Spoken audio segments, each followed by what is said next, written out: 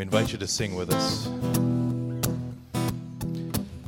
In the morning, Lord, we look to you for the strength we need just to make it through. Have mercy. Would you stand, please?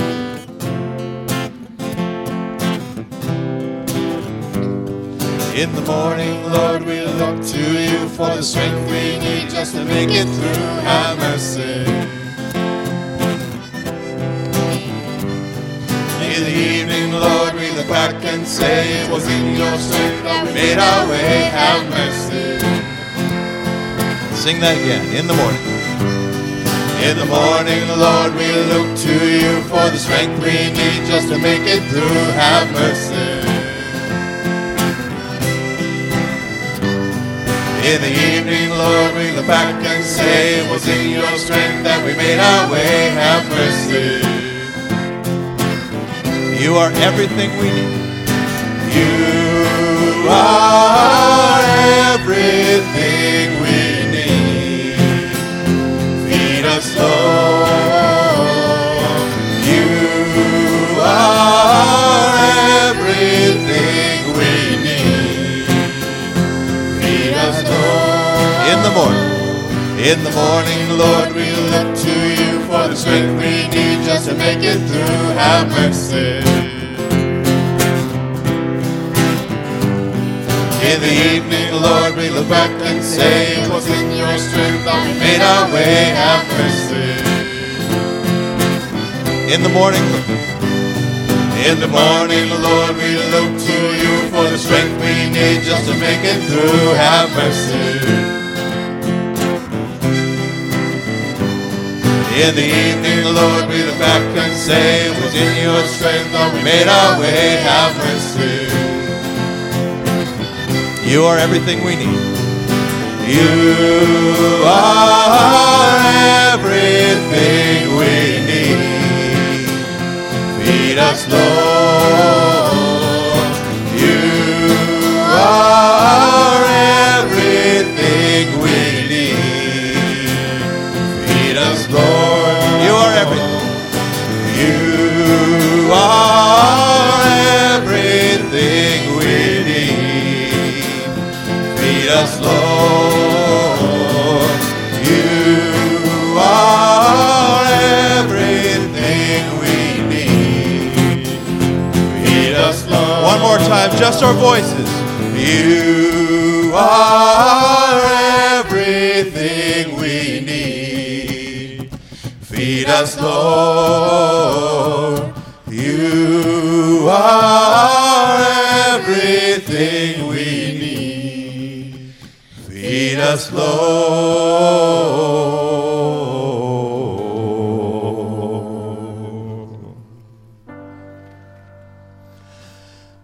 I stand in awe, so amazed, totally changed by your presence forever.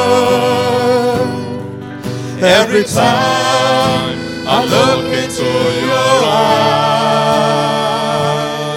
I see a glimpse of what I always wanted to be. Let me be changed. Let me be changed in your presence. Sing that with us. I stand in awe, so amazed. I stand in awe, so amazed, totally changed by your presence forever. Every time I look into your eyes, I see a glimpse of what I always wanted to be.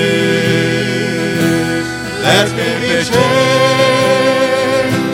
Let me be changed in your presence. Let me be changed. Let me be changed. Let me be changed in your presence.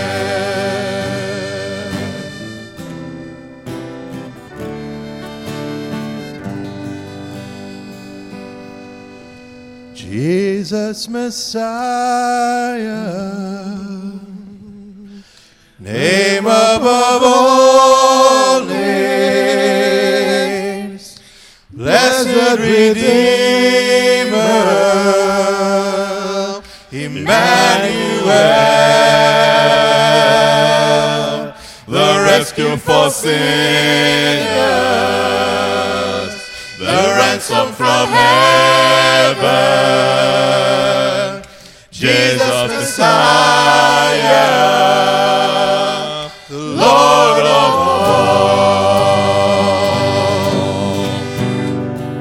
He became sin, who knew no sin, that we might become his righteousness.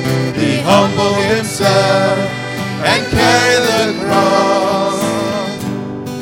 Love so amazing, love so amazing, Jesus Messiah, name above all names, blessed Redeemer, Emmanuel, the rescue for sinners, the ransom from heaven, Jesus Messiah, Lord of all. His body the bread, his blood the wine, broken and poured out all for you. The whole earth trembled and the veil was torn. Love so amazing, love so amazing, Jesus Messiah, name above all names, blessed Redeemer, Emmanuel, the rescue for sinners, the ransom from heaven, Jesus Messiah, Lord of all. All our hope is in you. All our hope is in you. All our hope is in you. All our glory to you, God, the light of the world. All our hope is in you. All our hope is in you. All the glory to you, God. You're the light of the world, Jesus Messiah, name above all names, blessed Redeemer, Emmanuel, the rescue for sinners, the ransom from heaven, Jesus Messiah, Lord of all. One more time, let me hear your voices. Jesus Messiah, name above all names, blessed Redeemer, Emmanuel, the rescue for sinners, the ransom from heaven, Jesus Messiah, the Lord of all.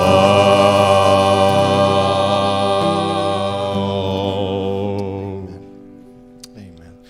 Jesus, you are Messiah. You are our Savior. You are our Lord. All of our hope is in you. We praise you and we thank you today. We bless you for all that you are and all that you have done. Praise God. Thank you. Amen. Amen. Please be seated.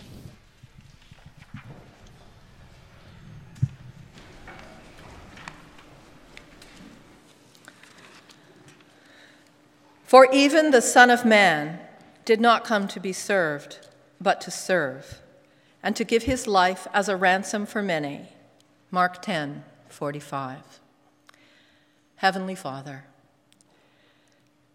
thank you, Lord, for the great sacrifice of your Son, so that we, who are totally unworthy, may live forever. Thank you, Lord, for saving us and forgiving us so many times in our daily lives, which we live with great thoughtlessness and pride. Thank you, Lord, for putting us in this beautiful country where we can worship you freely. Thank you for this church, its pastors, its people. It is our harbor. Father, we know that our sins have separated us from you, and we ask your forgiveness. We ask you to forgive our pride, our selfishness, and our complacency. And now, Father, each of us here asks you privately and silently to forgive our personal sins.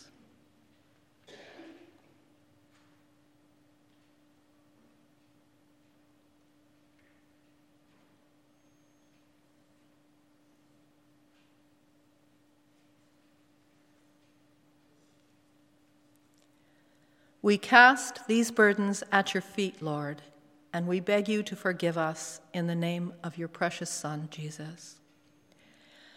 Lord, we bring before you today Jack Harper. He and his wife, Fran, humble and loving people, as you know, were longtime members of Richview.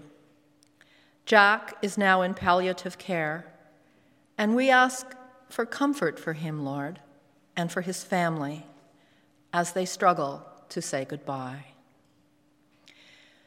Lord, we know you used Jack and Fran as missionaries around the world and right here to spread your word and be godly examples to us of how to serve. We ask you, Heavenly Father, to give them strength and grace, Lord, as they must now drink this cup. We pray, Lord, for those in our community who are sick, grieving, or alone. We pray for those who have financial problems and for those who need employment. We pray for our relationships, Lord, that they would be healthy and God-honoring. And we ask all of these things in the powerful name of your precious Son, Jesus Christ. Therefore, I tell you, whatever you ask for in prayer, believe that you have received it, and it will be yours. Mark 11:24.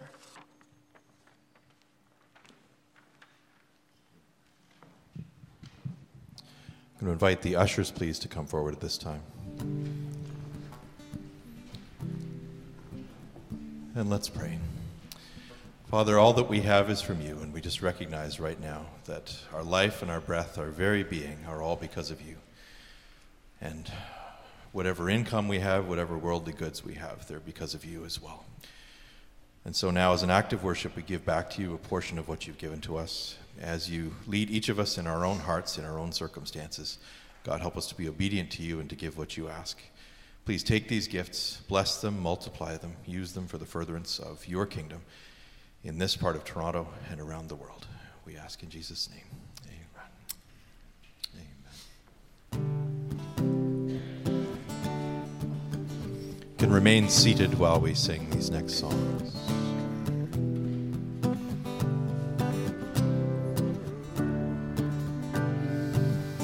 No other name but Jesus is worthy of our praise. No other name on earth is worthy. No other name in heaven above. No other name is sung in glory but Jesus, God's redeeming. Sing that again. No other name. No other name on earth is worthy. No other name in heaven above. No other name is sung in glory, but Jesus, God's redeeming Son. No other name will die for me. No other name could cleanse my sin. No other name could set me free. Jesus, your name will have no end. No other name on earth is worthy. No other name on earth is worthy. No other name in heaven above. No other name is sung in glory, but Jesus, God's redeeming Son. Yeah. No other name will die for me. No other name could cleanse my sin. No other name could set me free. Jesus, your name will have no end. No other name would die for me. No other name could cleanse my sin. No other name could set me free. Jesus, your name will have no end. Jesus, your name will have no end. Jesus, your name will have no end.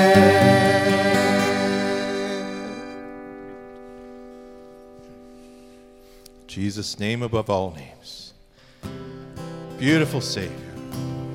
Glorious Lord. Emmanuel. God with us. Blessed Redeemer. Living Word. Sing about the name and the names of Jesus. Let's sing. Jesus' name above all names. Jesus. Would you stand again? Name above all names. Beautiful Savior. Glorious Lord.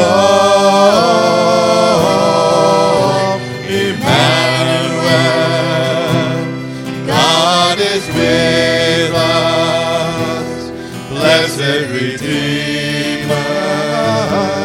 Living Word. Sing that again. Jesus' name above all. Jesus, name above all names. Beautiful Savior, glorious Lord. Emmanuel,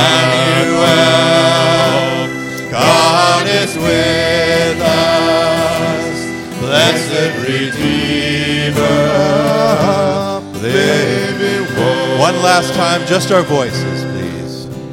Jesus, name above all names.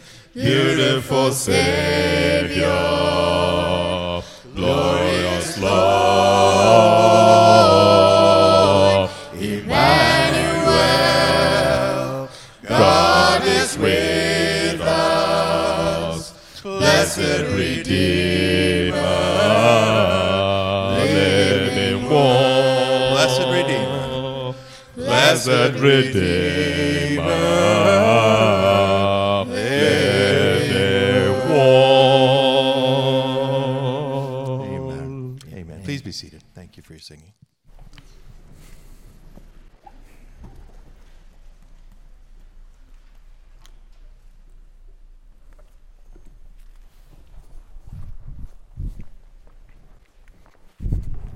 Good morning. Let's start with this passage from Mark chapter 9, verse 42. What a pleasant way to start Sunday morning. If anyone causes one of these little ones, those who believe in me, to stumble, it would be better for them if a large millstone were hung around their neck and they were thrown into the sea. If your hand causes you to stumble, cut it off. It is better for you to enter life maimed than with two hands to go into hell, where the fire never goes out. And if your foot causes you to stumble, cut it off. It is better for you to enter life crippled than to have 2 feet and be thrown into hell. And if your eye causes you to stumble, pluck it out. It is better for you to enter the kingdom of God with one eye than to have two eyes and be thrown into hell, where the worms that eat them do not die, and the fire is not quenched. Good morning. Welcome to Richview. If you're new here, yes, we take the Bible literally around here. So what's brilliant about this passage is Jesus is in the only place in the whole region of Israel that makes millstones when he's telling this story. And we got a nice millstone up here. And I don't even think Jesus said those words here. I think he just pointed at the thing. But the author had to write it down so we knew what he was pointing at. And when you hear these words, they're hard words, aren't they? If you lead a child astray, better to tie a millstone around your neck and go jump in the lake. And then you read some of this other stuff here. And any of you ever wonder if anyone actually did this? So I thought we'd do let's do Richview dress up day. And so here's a kind of an idea that if you were to take that literally, you would lose your eye, your hand, and your leg. Isn't that just a comforting sight? I read a passage like this, and it makes me never want to get into early childhood education or be a Sunday school or elementary school teacher. And you read these passages, and sometimes Jesus says these things, and you're like, what on earth? And we're doing this series, and we're finishing this series, not that we ever finished a series on Jesus, but we've been looking at the real Jesus, and how when you understand him better and what he says, it can make such a difference in your lives. And if you've ever taken time to read Matthew, Mark, Luke, John, even a bit of them, you get this picture of this guy who says some pretty hard things. And we've been working through Mark here, and I want to you can follow along in your notes or on the screen here. We're going to go to Mark chapter 3, to today's passage, where he shares something that for many people has given them anxiety and horror and despair over the last few centuries. So before we get into it, why don't I pray? Pray for protection and pray for deliverance and pray that God's word would speak to our hearts. Heavenly Father, I just want to thank you for this opportunity. I want to thank you for this opportunity to come together in the freedom that we have. I bless you, God, and I bless you for your word and these words that we've had and have been transmitted and brought to us 2,000 years later. And these words are still real and active and living. And these are hard words today. And as we read them today, God, I pray we would not feel more burdened down. We wouldn't feel like there's been a millstone tied around our neck. But instead, God, I pray for every man, woman, young adult, senior, what have you, in this place today who is in need of deliverance. I pray that you would lighten the yoke on them, that you would free them and release them from that bondage of sin that is just weighing them down, that you would just cleanse them internally, that you would give them a power washing on the inside, that you would free them from any anxiety, any depression, any fears, any loneliness, any just habits that are weighing them down. May they just experience that freedom and that eternal freedom that's only possible through you, Jesus, today. Lighten our load, we pray, God, in your holy name. Amen. Mark chapter 3, verse 22. And the teachers of the law who came down from Jerusalem said, "He is possessed by Beelzebub. By the prince of demons, he is driving out demons." So Jesus called them over to him and began to speak to them in parables. How can Satan drive out Satan? If a kingdom is divided against itself, the kingdom cannot stand. If a house is divided against itself, that house cannot stand. And if Satan opposes himself and is divided, he cannot stand. His end has come. In fact, no one can enter a strong man's house without first tying him up. Then he can plunder the strong man's house. Truly, I tell you, people can be forgiven all their sins and every slander they utter. But whoever blasphemes against the Holy Spirit will never be forgiven. Sorry, I had something in my throat there. They are guilty of an eternal sin. And he said this because they were saying he has an impure spirit. This is dynamite. I remember, especially early on as a parent, this is a great passage for when the kids are misbehaving in the back seat. And they won't quiet down and they won't stay out of each other's space. Hey, kids, if you're not careful, you're going to commit the unpardonable sin. And then they just quiet down. Works every time. Parents, make a note of it. It's a good one I think I'm going to start using on Sunday mornings for anyone who comes late. You may today have transgressed the unpardonable sin. Set your watch an hour earlier next week. All right? Yeah? What do you think? Good idea? Look, this is dynamite stuff, this passage, this saying. It's interesting, even in Jewish thought, they see blasphemy of the Holy Spirit whenever you take God's name in vain. Some of you in trouble. I was out in the foyer earlier. I'm just kidding. But these are hard words. We'll never be forgiven. We'll never be forgiven. We'll never be forgiven. Who said that? Jesus? Cuddly, hold a sheep in his arm, child on the other arm? Jesus? Does that sound like the real Jesus you know?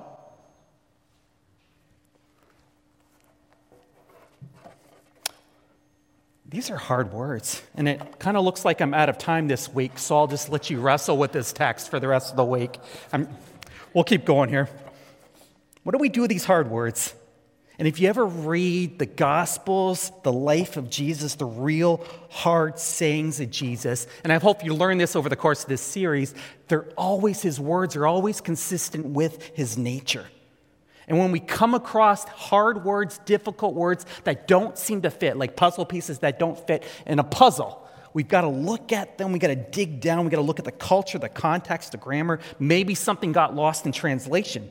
But if you ever start reading through the Gospels, you come across fairly consistent other verses that are troubling, like this one in Matthew chapter 6, verse 14. It says this, "For if you forgive other people when they sin against you, your heavenly Father will also forgive you. But if you do not forgive others their sins, your Father will not forgive you." There's another one here in John chapter 20, verse 23. It says this, "If you forgive anyone his sins, they are forgiven. If you do not forgive them, they are not forgiven." And you start coming across these passages, and all of a sudden thoughts start to creep in your mind. And they do for me. Maybe they don't for you, but it's like, what if somebody stubs my toe, and then I curse at them, and then I get hit by a bus? Where will I go? Do you ever think that way? Especially when you hear about the unpardonable sin. What if I've committed it? What if I did it? What if jaywalking last week, just was the tipping point? And you read these passages and God's like saying never. And whenever God says never, he must mean never. And God is never neutral to sin. He either forgives it or he punishes. This one scholar by the name of William Lane, he says this, "Blasphemy against the Holy Spirit forever removes a man or woman beyond the sphere in which forgiveness is possible. Blasphemy was an expression of defiant hostility toward God, the profaning of his name. This is the danger to which the scribes exposed themselves when they attributed to the agency of Satan the redemption brought by Jesus." In this verse, the unpardonable sin, it has brought anxiety and fear and dread to religious people for centuries. So what is it? Can I show you a good physical example of what it is, a good visual? Is that okay? All right, this one isn't too scary. Can I get the lights down?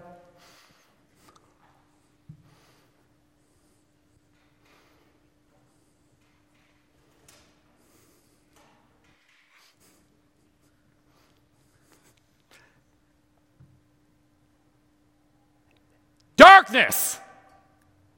It's darkness! That man is of Satan. It's not light, it's darkness. Put the lights back on.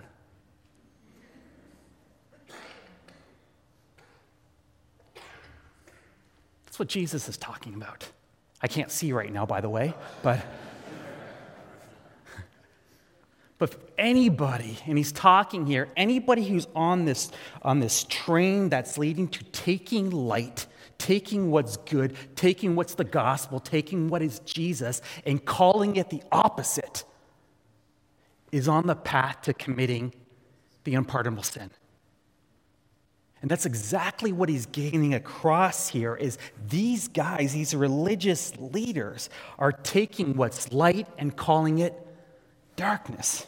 They're taking what's beautiful and truthful and real, and they're saying it's wrong, it's evil, it's ugly, it's not holy. And they're disrupting and turning everyone away from Christ. And so when we come to these passages that are difficult to read, they're difficult to hear, the big thing we need to do is we need to look at the verses around it. And so we have the context here as these religious leaders. And this is not a one-time slip-up, as you've been seeing as we've been working through Mark. These guys are so intentional, and they're adamant. This is not just some one-time faux pas. They're deliberately over and over and over again saying, and persistently saying, it's darkness. That light is darkness. That man is of Satan, and they're doing everything they can to declare what God is doing through the life of Jesus is wrong. And Jesus says and warns them they're well on their way to committing the unpardonable sin if they have not already. I would say it's still possible to commit that sin here today, but I would also say it's a little bit more difficult. And the only reason I say that is I think it was more likely when Jesus was walking on the earth that you would have been able to commit that sin when his flesh and blood was there, but it does not rule out happening today. And you put it all together, it's these people who have these hardened hearts who call evil good. And the Bible says that if we go down that road, it leads to no hope and there's no return. And what's Jesus trying to get across here? Sin is very serious, and it needs to be serious to us. And it was said so well earlier today in the prayer, but if any of you are hanging on to sin and thinking you can deal with it on your own, you need to give it over to God. You can't do it on your own. Now, the problem with this passage, and how many of you have heard of the unpardonable sin before? Most of us, right? But probably not the rest of the passage. And the problem with this passage is and we tend to do this with Scripture, is we tend to focus on all the really good negative news lines. And we kind of miss out on the really good stuff, or maybe the more important stuff. And the more important stuff happens in the verses before this. And then Jesus does some brilliant things here. First of all, he gives an unanswerable question. And he starts discussing with these religious leaders, and he says, how can Satan drive out Satan? And so Jesus speaks of the devil as a real being in the universe. So if Jesus says the devil is real and Jesus takes the devil seriously, I'm going to take the devil seriously. I don't know about you. And he gives 3 illustrations, and he says this. If a kingdom is divided against itself, that kingdom cannot stand. If a house is divided against itself, that house cannot stand. And if Satan opposes himself and is divided, he cannot stand. His end has come. And when you get kind of confused when he's telling these stories sometimes, but he's basically saying, A kingdom built against itself, a household built against itself, and Satan built against himself, it won't work. It's a moral impossibility. It's illogical. It's unthinkable. And I love this, especially for those of us who like to logically argue things. Jesus is making the point, it's illogical and absurd to not believe. You don't have to check your brain at the door to be a follower of Jesus. And then the best part of the passage comes and we all miss it because we jump ahead to the unpardonable sin. And we miss the best part of the passage. And I love how C.S. Lewis captures it in The Lion, the Witch, and the Wardrobe. And if you've ever read the books, he was this brilliant philosopher who can take complex things and explain them to kids. So he wrote these kids' books. And in this story, there's these 4 children who get taken to this other world. And when they're in that world, it's winter everywhere because the White Witch rules. And she's made it winter for over 100 years. And the phrase is, it's always been winter and no Christmas. And so these 4 children come into this world, and it's this winter, and the White Witch is ruling, and she's on her throne, and she's ruling, and these children come, and the White Witch finds out about them, and so she's chasing after them. And I just want to show you a quick clip from the video. Come here. I hope you've all been good, because there's someone here to see ya.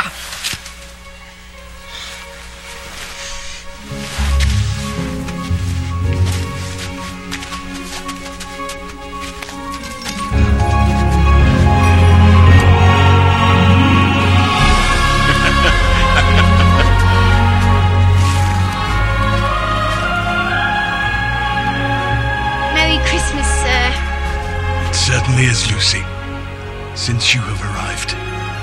Look, I've put up with a lot since I got here, but this... We thought you were the witch. Yes, I'm sorry about that, but in my defense, I have been driving one of these longer than the witch.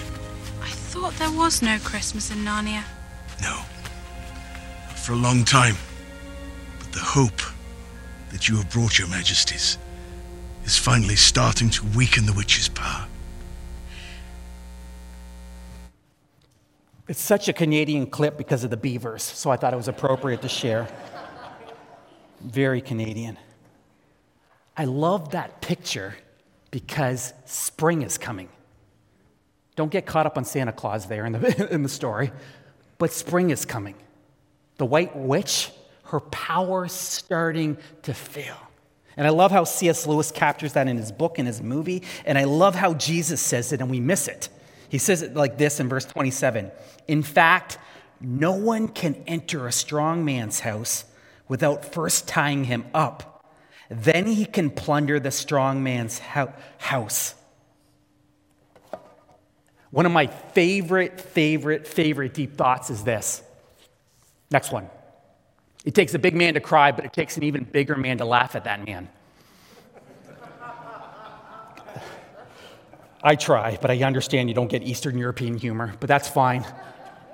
But I love this picture that Jesus is giving us here in the scriptures is Satan is the strong man, but there's a stronger than a strong man coming, and he's come. And the long reign of the strong man is over. The long reign of the White Witch is over. It's coming to an end. And we see this as we've been working through the first couple chapters of Mark. Right there at the very beginning, we get hammered with it. There's this long history of demon possession. And this guy named Jesus comes on the scene, and demon possession is coming to an end. Paralyzed people are walking. Cripples are being healed. People are being delivered. They're being set free because the stronger than the strong is here. Spring has arrived. I mean, would you agree? Spring is here. And along then comes verse 28. And I'm glad it comes before verse 29 because this is one of the greatest statements in all of Scripture. And almost every one of us is going to leave here today guilty, if we admit it, that we've always missed it. And it's one of the most important verses in all of Scripture. And Jesus uses a word. He's never used it before in Mark. He's the only person who ever uses it in the Bible. He's the only one who uses it in the Gospels. You can't even find anyone else in all of Jewish literature, ancient Jewish literature, who ever uses this word. But he says this, truly I say to you. And truly is a translation of the Greek word amen. Or in Hebrew, amen. We've really dulled this one down over the years. I think that's our Canadian politeness that's really dulled this one down. Anyone know what amen means? I agree. So let it be. I agree. Not very biblical, though.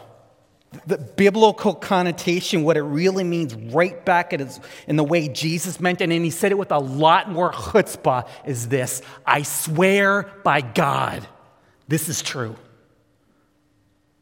And so he makes up a new word here, and he says this, and it occurs 12 times in Mark's gospel, and he says it right here, and it has this incredible strength to it. And he introduces a whole brand new manner of speaking, and his words are true, they're complete, they're unique, and it comes from him. And he's the very witness of God. He's the real deal. He's the real Jesus. And for any of you here today, and you got anxiety, and you got worry, and you're confused, and you're disoriented, and you're overwhelmed, and you're in bondage, and you're isolated, and you're feeling purposeless and lost, hear and see the real Jesus right now. I love how one translation says it in verse 28. All the sins and blasphemies of men will be forgiven. All the sins and blasphemy of humanity will be forgiven. And so he points out that God is a God of grace and mercy and a forgiver of sins, and all sins can be forgiven, even the blasphemies of the blasphemies. All sinners can find forgiveness in God if they come to him. Pardon me? I mean, the next verse is what? The unpardonable sin. I mean, what's the deal with that? He says this, and then the very next verse is, except this one. And here's the deal here. For those of us who don't know Jesus, we need to fear blasphemy of the Holy Spirit. But for those of us who do know Jesus, you can't commit this sin. Hey, if you're troubled and you feel like, hey, I think I committed this sin, one of the marks that you haven't committed this sin is that you're concerned. You wouldn't be concerned if you had done it. You would have willingly and diligently said to that light, the light is darkness. This unpardonable sin passage, if it should do anything to you and me, it should help us run with our arms wide open to the real Jesus, rejoicing and embracing free forgiveness that he makes possible through his death, through his burial, through his resurrection. We have been pardoned. I just want to invite the band up right now. And I just want to wrap up by reading a couple verses to you, very well-known stories, but I need you to interact with me, so I'm going to ask you some questions. So you're going to have to think for a second. Here goes the first one. Suppose one of you has 100 sheep and loses one of them. Doesn't he leave the 99 in the open country and go after the lost sheep until he finds it? And when he finds it, he joyfully puts it on his shoulder and goes home. Then he calls his friends and neighbors together and says, "Rejoice with me! I have found my lost sheep." What did the sheep do?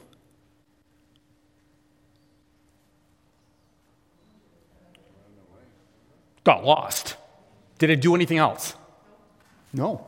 Who did all the work? Shepherd. Let me read you another one. Or suppose a woman has 10 silver coins and loses one. Doesn't she light a lamp, sweep the house, and search carefully until she finds it? And when she finds it, she calls her friends and neighbors together and says, "Rejoice with me! I have found my lost coin." In the same way, I tell you, there is rejoicing in the presence of the angels of God over one sinner who repents. What did the coin do? It got lost. Who did the work? The woman. One to go. Bit longer, but bear with me. Jesus continued. There was a man who had 2 sons. The younger son said to his father, "Father, give me my share of the estate." So he divided his property between them. By the way, that would have been said, "Dad, die. I want my inheritance." Not long after that, the younger son got together all that he had, set off for a distant country, and there squandered his wealth in wild living. After he had spent everything, there was a severe famine in that whole country, and he began to be in need. So he went and hired himself out to the citizens of that country, who sent him to his fields to feed pigs. He longed to fill his stomach with the pods that the pigs were eating, but no one gave him anything. When he came to his senses, he said, "How many of my father's hired servants have food to spare, and here I am starving to death? I will set out and go back to my father and say to him, 'Father, I have sinned against heaven and against you. I am no longer worthy to be called your son. Make me like one of your hired servants.' So he got up and he went to his father. But while he was still a long ways off, his father saw him and was filled with compassion for him. He ran to his son, threw his arms around him, and kissed him.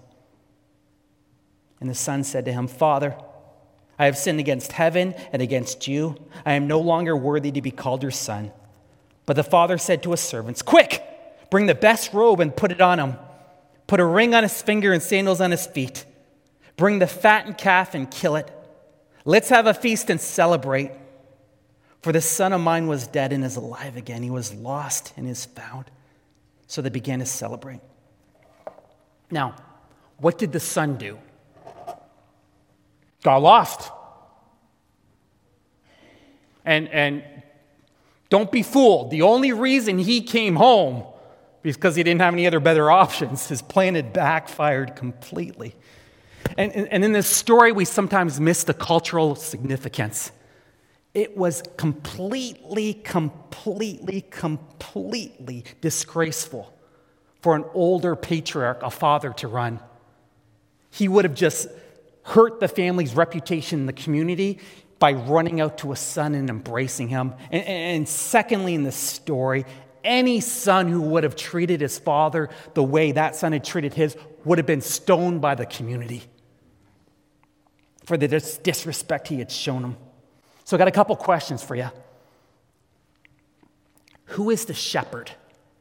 I gave you 3 stories, so you're going to have to think back here with me. Who is the shepherd? Jesus, okay. Who is the woman?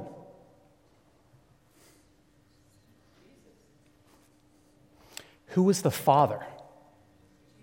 Jesus. Okay, so let's flip it now. Let's see if you're all listening.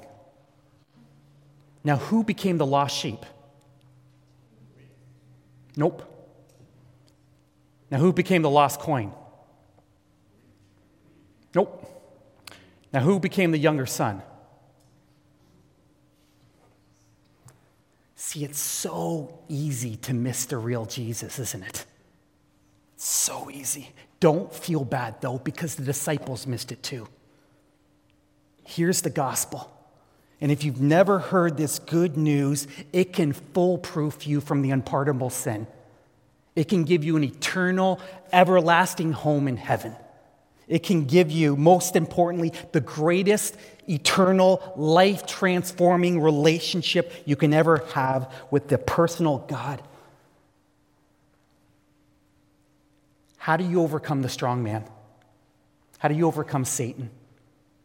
How did Jesus overcome Satan?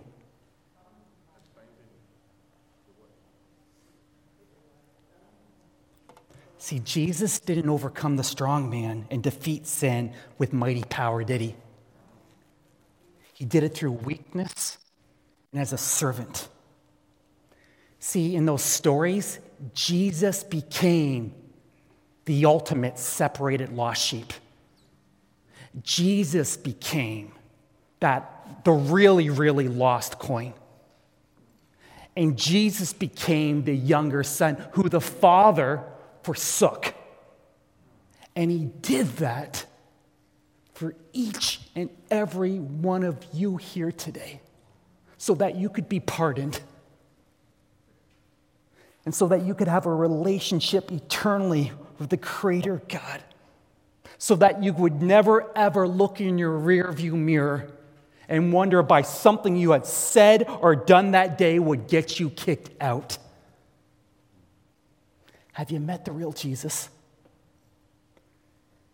Because in all those stories and in our lives, he's constantly pursuing you. He does the work.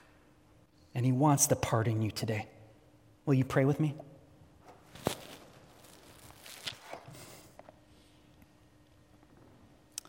God, as we just close our eyes for privacy and for concentration,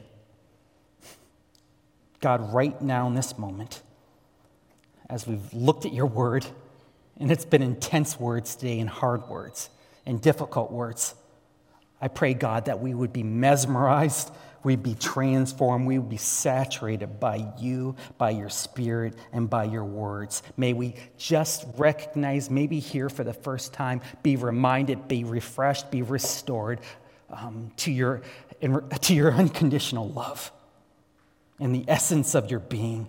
And may we be more and more caught up with you and what it means to follow you. Thank you for that love. Thank you for pardoning every one of us. Thank you for defeating the strong man in a way that we could never understand. And it wasn't through force, but it was by becoming a sacrificial servant, living the life we should have lived and dying the death we should have died. And God, I pray for anyone here today who is in need of healing, restoration, deliverance, a relationship with you, a guarantee that they will never, ever, ever, from this day forward, be concerned about the unpardonable sin. Your scriptures tell us in John 3:16 that you love the world so much. You love every one of us here so much. And that you sent Jesus to earth. And that if we believe in him,